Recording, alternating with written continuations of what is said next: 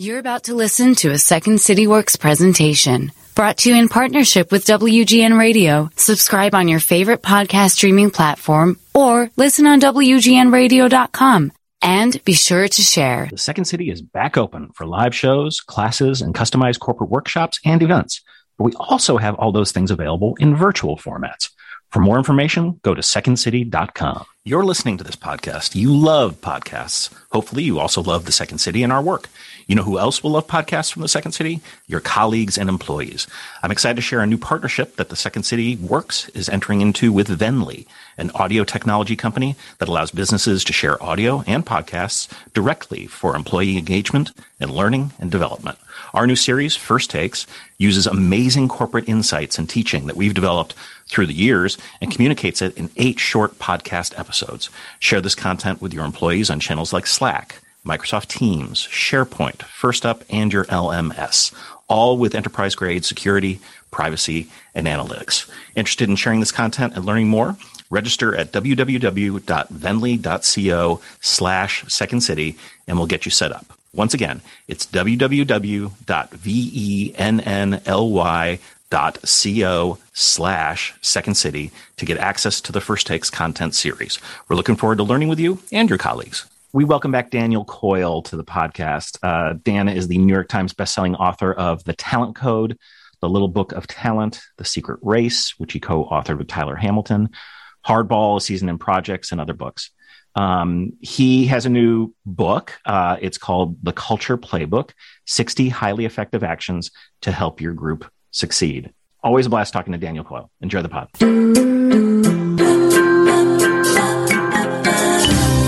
The Second City is a world-famous comedy theater, and it got so famous because it has produced generation after generation of comedy superstars. That didn't happen by magic. Second City's improvisational pedagogy fuels great performance, and the same practices that made stars of everyone from Bill Murray to Tina Fey can be applied for success offstage, at work, at home, and in the world. I'm Kelly Leonard, Executive Director of Insights and Applied Improvisation at the Second City. This podcast is about collaborative conversations, seeking connections, and finding a better way. This is Getting to Yes And.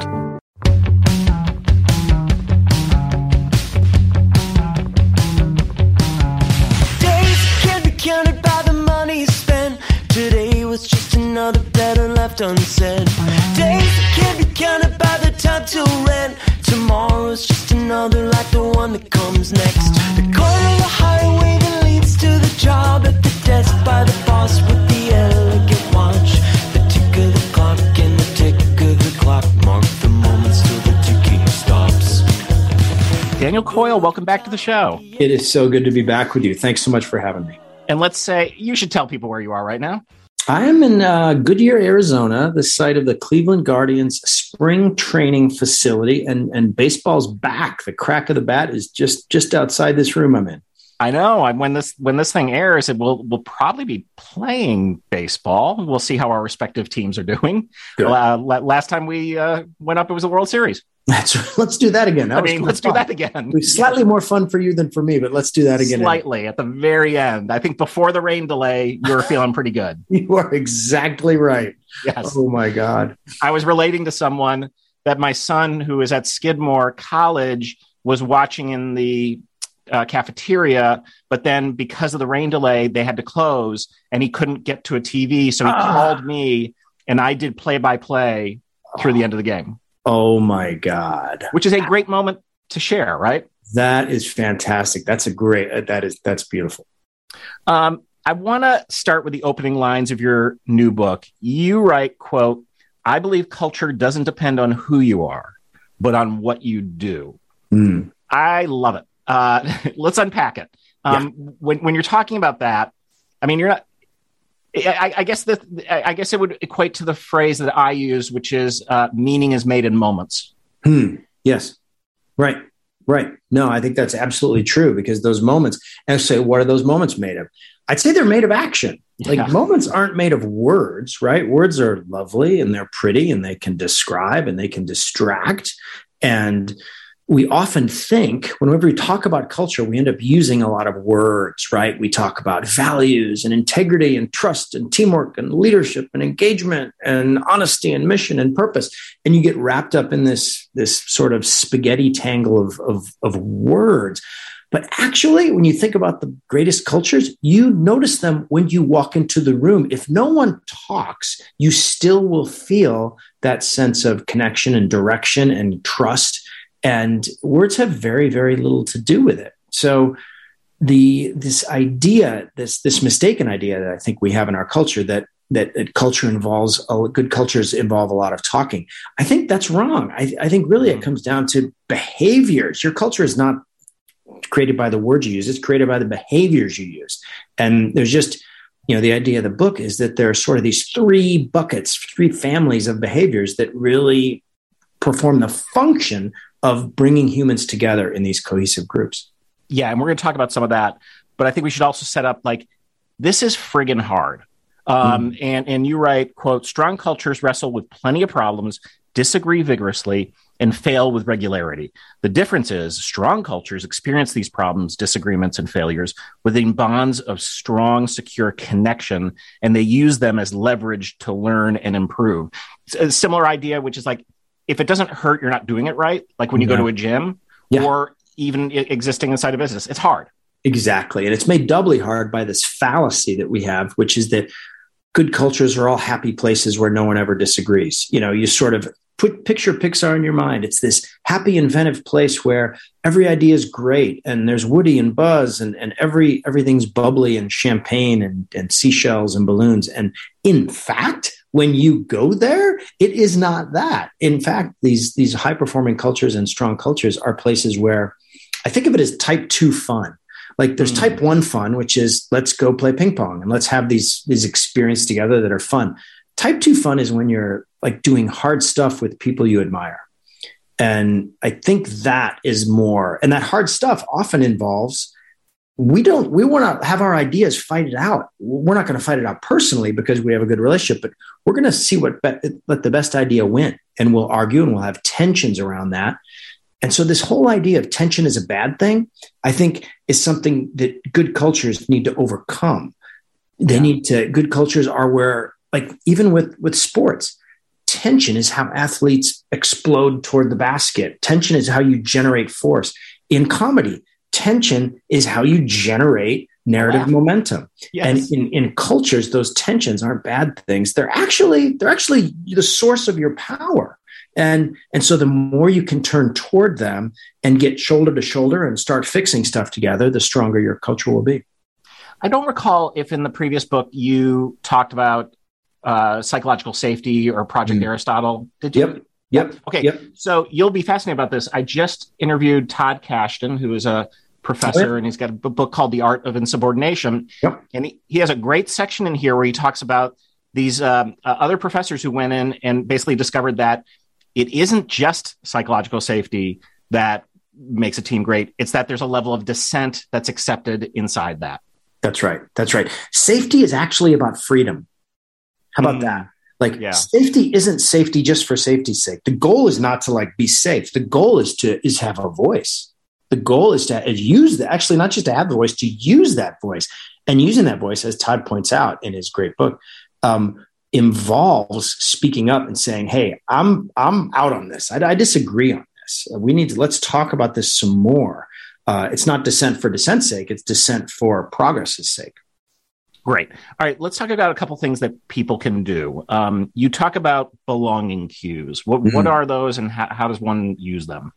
Yeah. And this whole book, I guess, if I pull the camera back a little bit, it's called the Culture Playbook. And the idea is that it's built on these actions, right? These simple actions. But to understand the actions, some concepts are useful. And belonging cues is one of those core concepts that recurs a lot in the book. And belonging cues are short, simple, vivid behaviors that send a message. I hear you. You belong. We share a future together. That's one. This idea that you have a voice here, and I am intensely curious to hear what you say and to act on it. There's a lot of cool belonging cues that we talk about in the book, but I guess one of my favorite ones is this Navy captain. His name was Mike Abershoff, and he came upon a boat. He was given command of a boat called the USS Benfold, and it was one of the worst performing boats in the Navy. The first thing he did is he did individual interviews with all 200 crew members. This took about a week. He'd bring them in and he would say, well, tell me one thing you like about life on Benfold. Tell me one thing you don't like. And tell me one thing you think we should start doing. And he did those interviews. And whenever anyone came up with an idea that should be implemented immediately, he would pull down the loud hailer, the sort of the intercom system, and just announce it. From now on, lunch is at 11:45. And so the person sitting in that seat gets this signal that their voice, which they shared with their commander, is being amplified and is being used to make life on the ship better. The Benfold goes on within 2 years to become the best performing ship in the Navy. It's not a coincidence. He had a very nice way to use belonging cues to create that togetherness that drives all performance. That's also a way of making mistakes work for you. That when you see your mistake as an opportunity, worlds open. Worlds open up. Exactly. Because it's not really a mistake. That's the secret. No, right? Because that stuff happens. It was an experiment. It was a try, and no one's smart enough to get it right. And this idea that we live in these worlds of businesses and other organizations where status has to be protected, and we're very, very risk averse because it might affect our status in the group. These groups that are able to just let that go.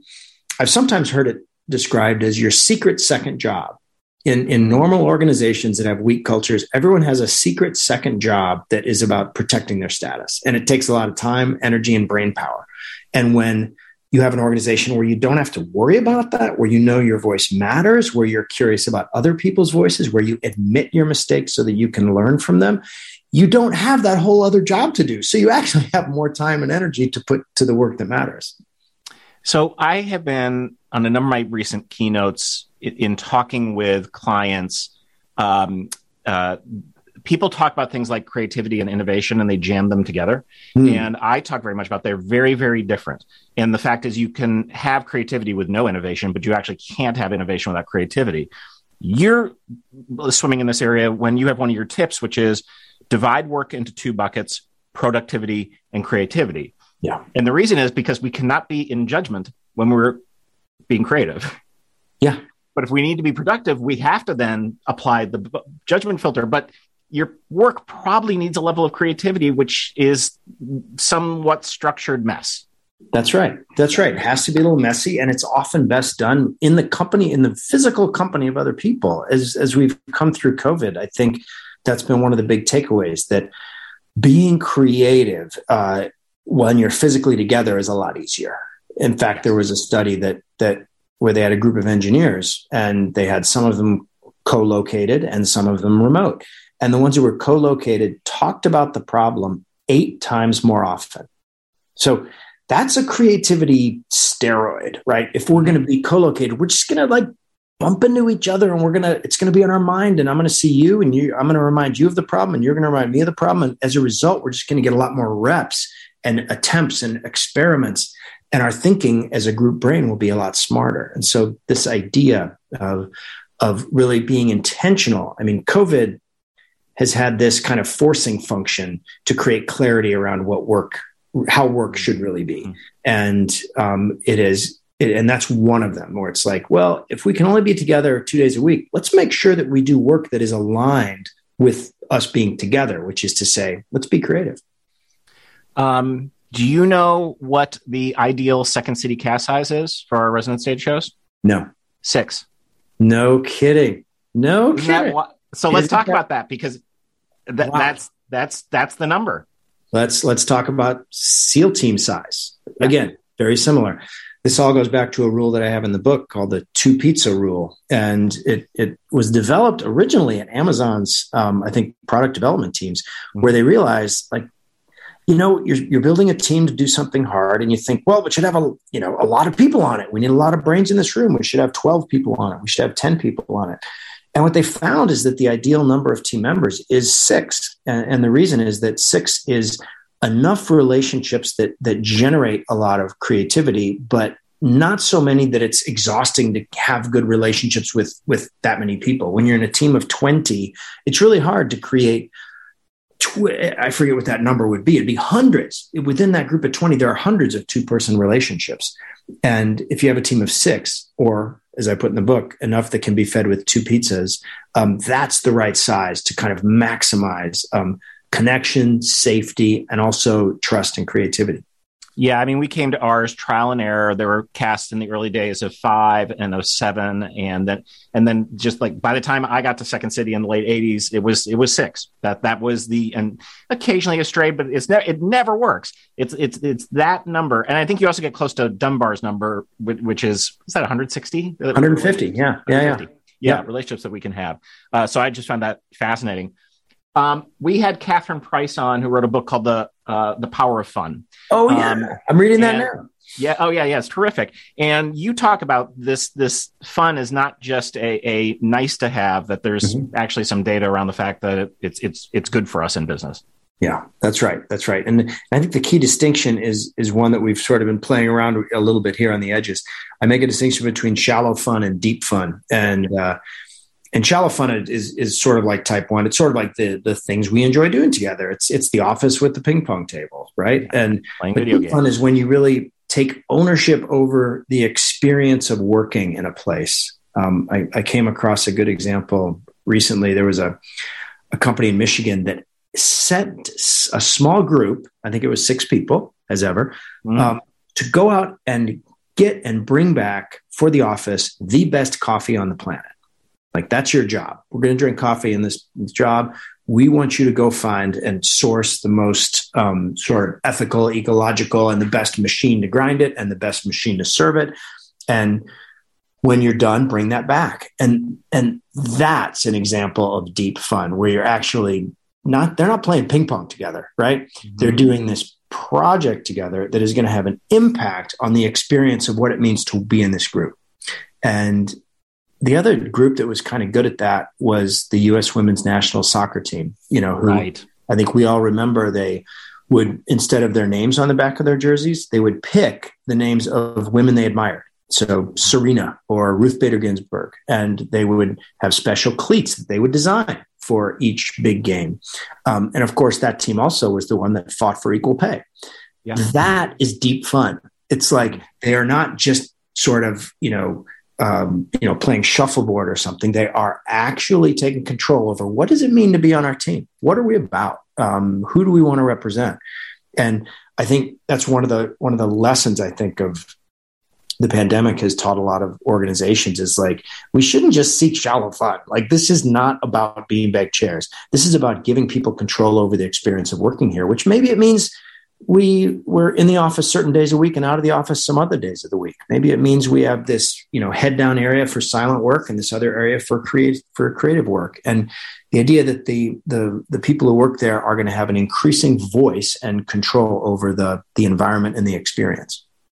This was an interesting area that sidetracked Todd and I in our conversation, which was just yesterday, which was I was explaining there's 3 schools of improvisation: Viola Spolin, which is what Second City is born out of; Keith Johnstone, he's a Brit, now Canadian, and that's like theater sports. Some people, comedy sports, know that. And then there was a guy in Brazil named Augusto Boal who did a thing called Theater of the Oppressed, and this was improv as social movement. Oh, wow. And so Todd and I were talking about this idea of, if you think about successful social movements, and he was sort of saying gay rights in the 70s, that sort of area, high degree of play. Yes. Colorful hats and I'm like, oh, and we saw a little bit of that recently as well, that there's some joy inside of this. And I think maybe when people see a little less earnestness and more joy inside this, they might open up more to that message. Yes, you're right. And if another example that comes to mind as you're talking is Otpor, O-T-P-O-R. If you haven't read about them, they're totally fascinating. Tell us about them. Eastern European group that I think they were fighting Milosevic at the time, and they decided to use humor as a way to get people's attention. So they would put Milosevic's face on trash cans, so it seemed like you were feeding him as you did that. And they would play these funny songs, and they were just quite genius. And they wrote a book about it. OTPOR is how it's spelled, and worth checking out if you're curious about this sort of stuff. Absolutely. So let's go back a little bit to remote and hybrid work. You write about cool kid bias, which is the misperception that working in the physical office possesses more value, leverage, and impact than remote work. I think a lot of people think that. So what's wrong about that? Well, it's a challenge to deal with because the perception of it is so strong, and whether it's true or not sort of doesn't matter because the perception is so strong. So the key, I think, is to fix that informational asymmetry that happens. You have to let people who are remote know what's happening in the office. Create a Slack channel, post pictures, do something to share, even inconsequential events. So there isn't this sense of informational isolation that you can get with remote work. Another thing that's sort of useful for this is to really pay keen attention to gender imbalances, right? There may be more men that are able to come back in the office because of caregiving allotments, and to not let that affect the decision-making that happens in the office after that. I was on a call recently where the leaders of the business took time to kind of celebrate and spotlight some parents who had been able to spend time with their newborns because they were working remotely. So to really spotlight the value of remote work, remote work does have its benefits, but when it comes to the office, there can sometimes be this sense of, you people out there aren't part of our club, and really sending that message and making those connections to celebrate the good things that are happening out of remote work. And there's a lot of other good things that we know about it.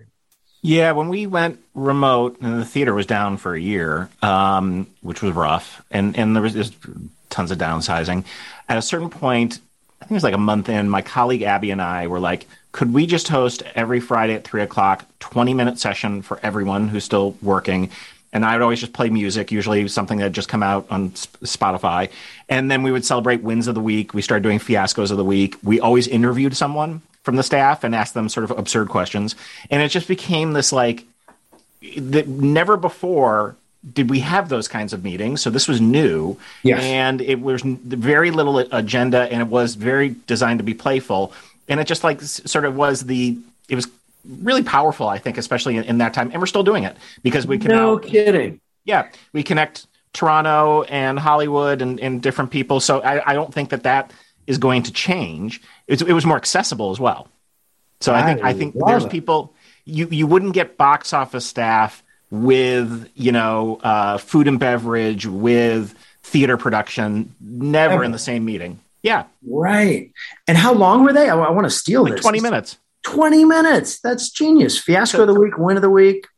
Yeah. And then an interview. And for some reason, my colleague Gary up in Toronto was interested in automatic faucets. So we always ask people if they have automatic faucets, and it makes no sense. Oh, and then people can do Q&A with that person. So they would also, in the chat, have all these questions about what movies they liked or things they were working on or things in their background. And I think it was really good. And then last week, because we've been in touch on this, or Abby had been in touch with one of our alumni, Alan Arkin dropped by the meeting. No way. Yes. So, oh my God. We talked for half hour about, his time at Second City and the other stuff he's been working on. It's yeah, you can get Alan Arkin for that meeting. Yeah. Yeah. I don't think he's coming if it's in real life, but he sure came there. That is awesome. I'm writing that down. That is so cool.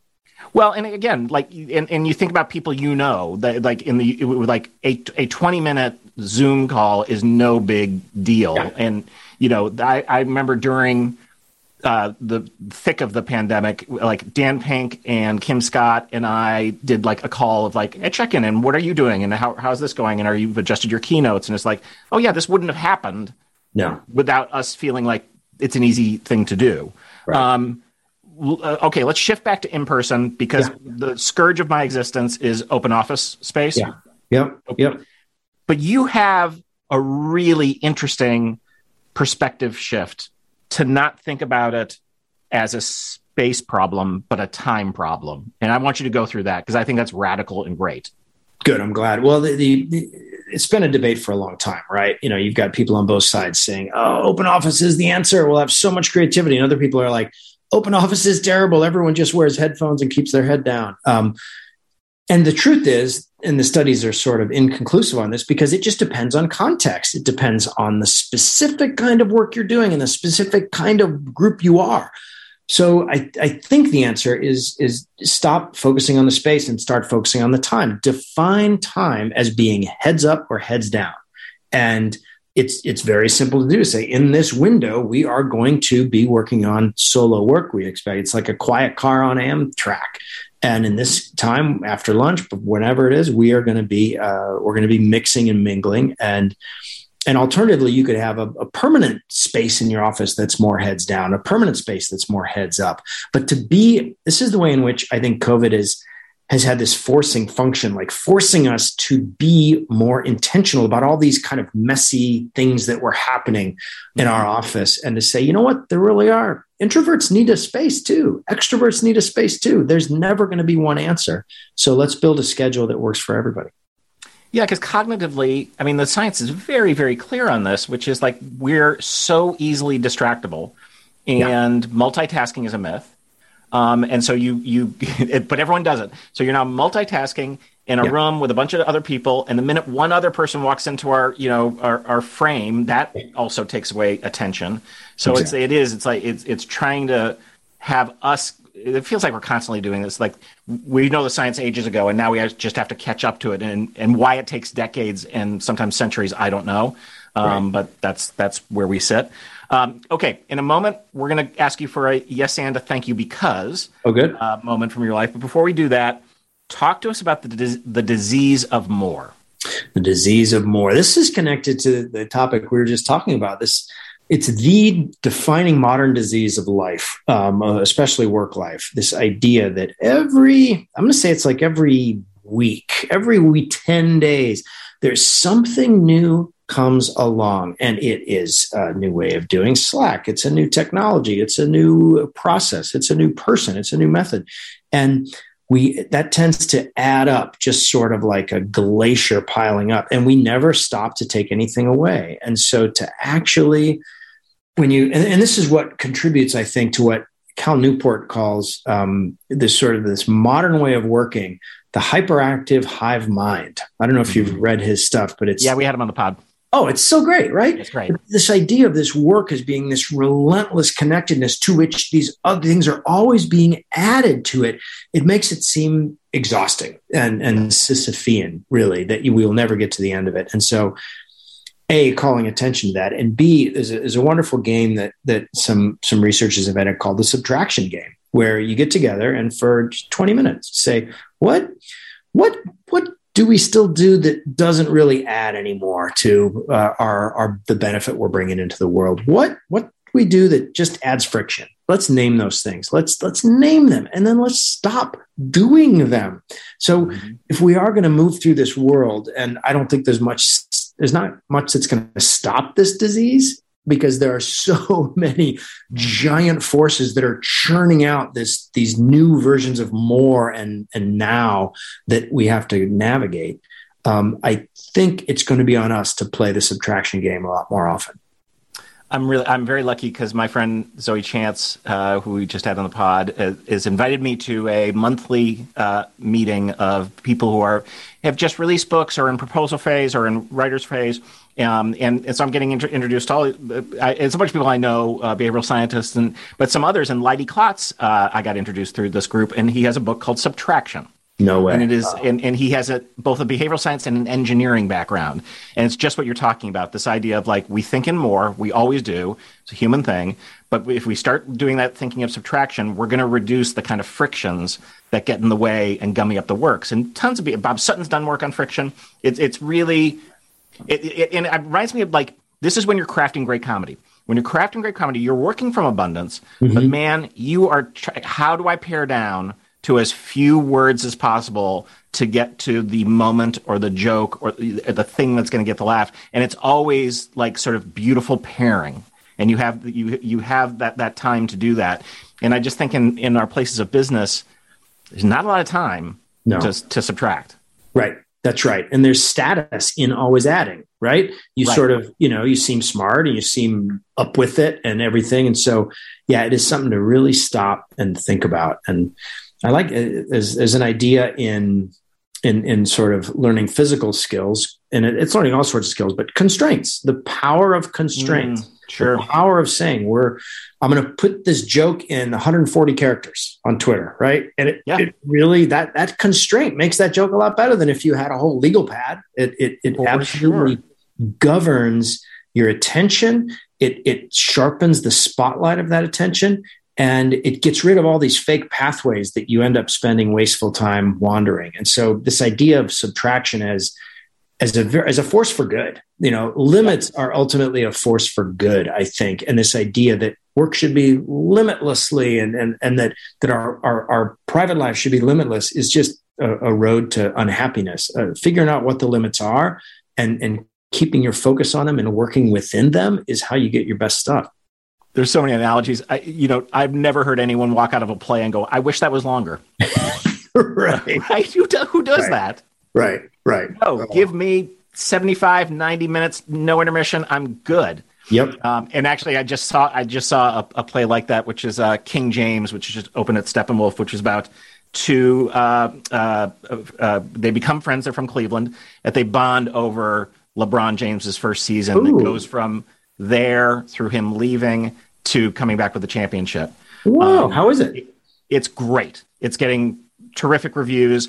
I know Cleveland a little bit, not enough to get all the references, which were like, there's clearly people from Cleveland who are laughing at that. And then the debate around Jordan and him was particularly resonant in Chicago. But it was lovely. And part of the thing I noticed was like two actors really doing their work, tight dialogue, not long. Great. Oh, that sounds fantastic. Yeah, I know. All right. So we usually end with a yes and story, but we're having a lot of repeat guests, which I love because it's good to catch up with people. Mm-hmm. And we were talking before the podcast started, and I asked you if you might have a yes and a thank you because story, a story at a time where maybe you disagreed with someone or there was a disagreeable situation, and the way you got out of it was kind of through an agreement. Yeah, right. No, I had I once tried to be a novelist. I've been a journalist for a long time. I've always written nonfiction, but when I was about 35 years old, I'd written a couple of nonfiction books, but we were living in Alaska and I thought I should be a novelist. I got this brilliant idea because then I wouldn't have to travel as much and novelists just make up stuff, right? How hard can that be? So I did that and I wasn't very good at it. I wrote a novel that got published, but it just wasn't very good. And there was, some editors that let me know it wasn't very good. And they were right. And it was really hard to sort of take that. Mm-hmm. And as time has gone on, my initial response is to never speak with those editors again, right? I would never want to. And as time has gone on, I've become more and more grateful to them, and that sentiment of just saying, oh, thank goodness they were there as a guardrail for me, as a constraint for me. If I had written 2 or 3 novels, I may still be doing that. And that would not have been the best use of my energies, I think. No question. So bumping into that wall and having them do that, and I'm still friends with them and friendly with them. And it was kind of a real learning experience for me, like that, getting hit between the eyes with that stuff and saying, hey, I appreciate that is a pretty good way to stand. Well, you're in good company. Michael Lewis on his podcast just talked about and read passages from his terrible book that was not published. Nice. So had to give back that advance. Oh, tremendous. That's great. No, it's true. The book is called The Culture Playbook, 60 Highly Effective Actions to Help Your Group Succeed. Daniel, thank you for coming on the podcast. Always a blast, Kelly. Let's do it again. Getting to Yes and podcast is produced by the Second City and WGN Radio. We are supported at the Second City by Mike Farinaccio and Colleen Fahey. Our show is produced by Andrew Harris at WGN. The music that you hear at the beginning and end of the podcast is by Jukebox the Ghost.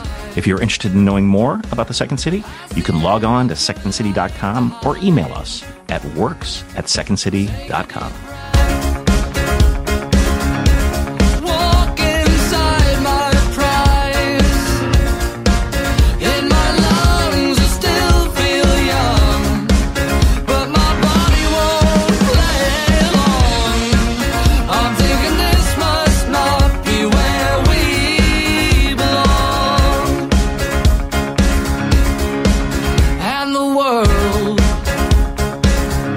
Split into from